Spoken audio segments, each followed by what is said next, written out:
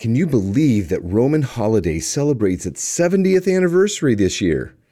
This classic film is about the impact and cost of fame on the personal lives of those caught up in the spotlight. To a lesser degree, we all experience this as we progress through life. Success can come from sport, academics, business, and other endeavors. But how do you handle things when they go pear-shaped? The issue comes down to where we place our worth and identity. Suppose you put your trust in the accolades of others and achieving goals.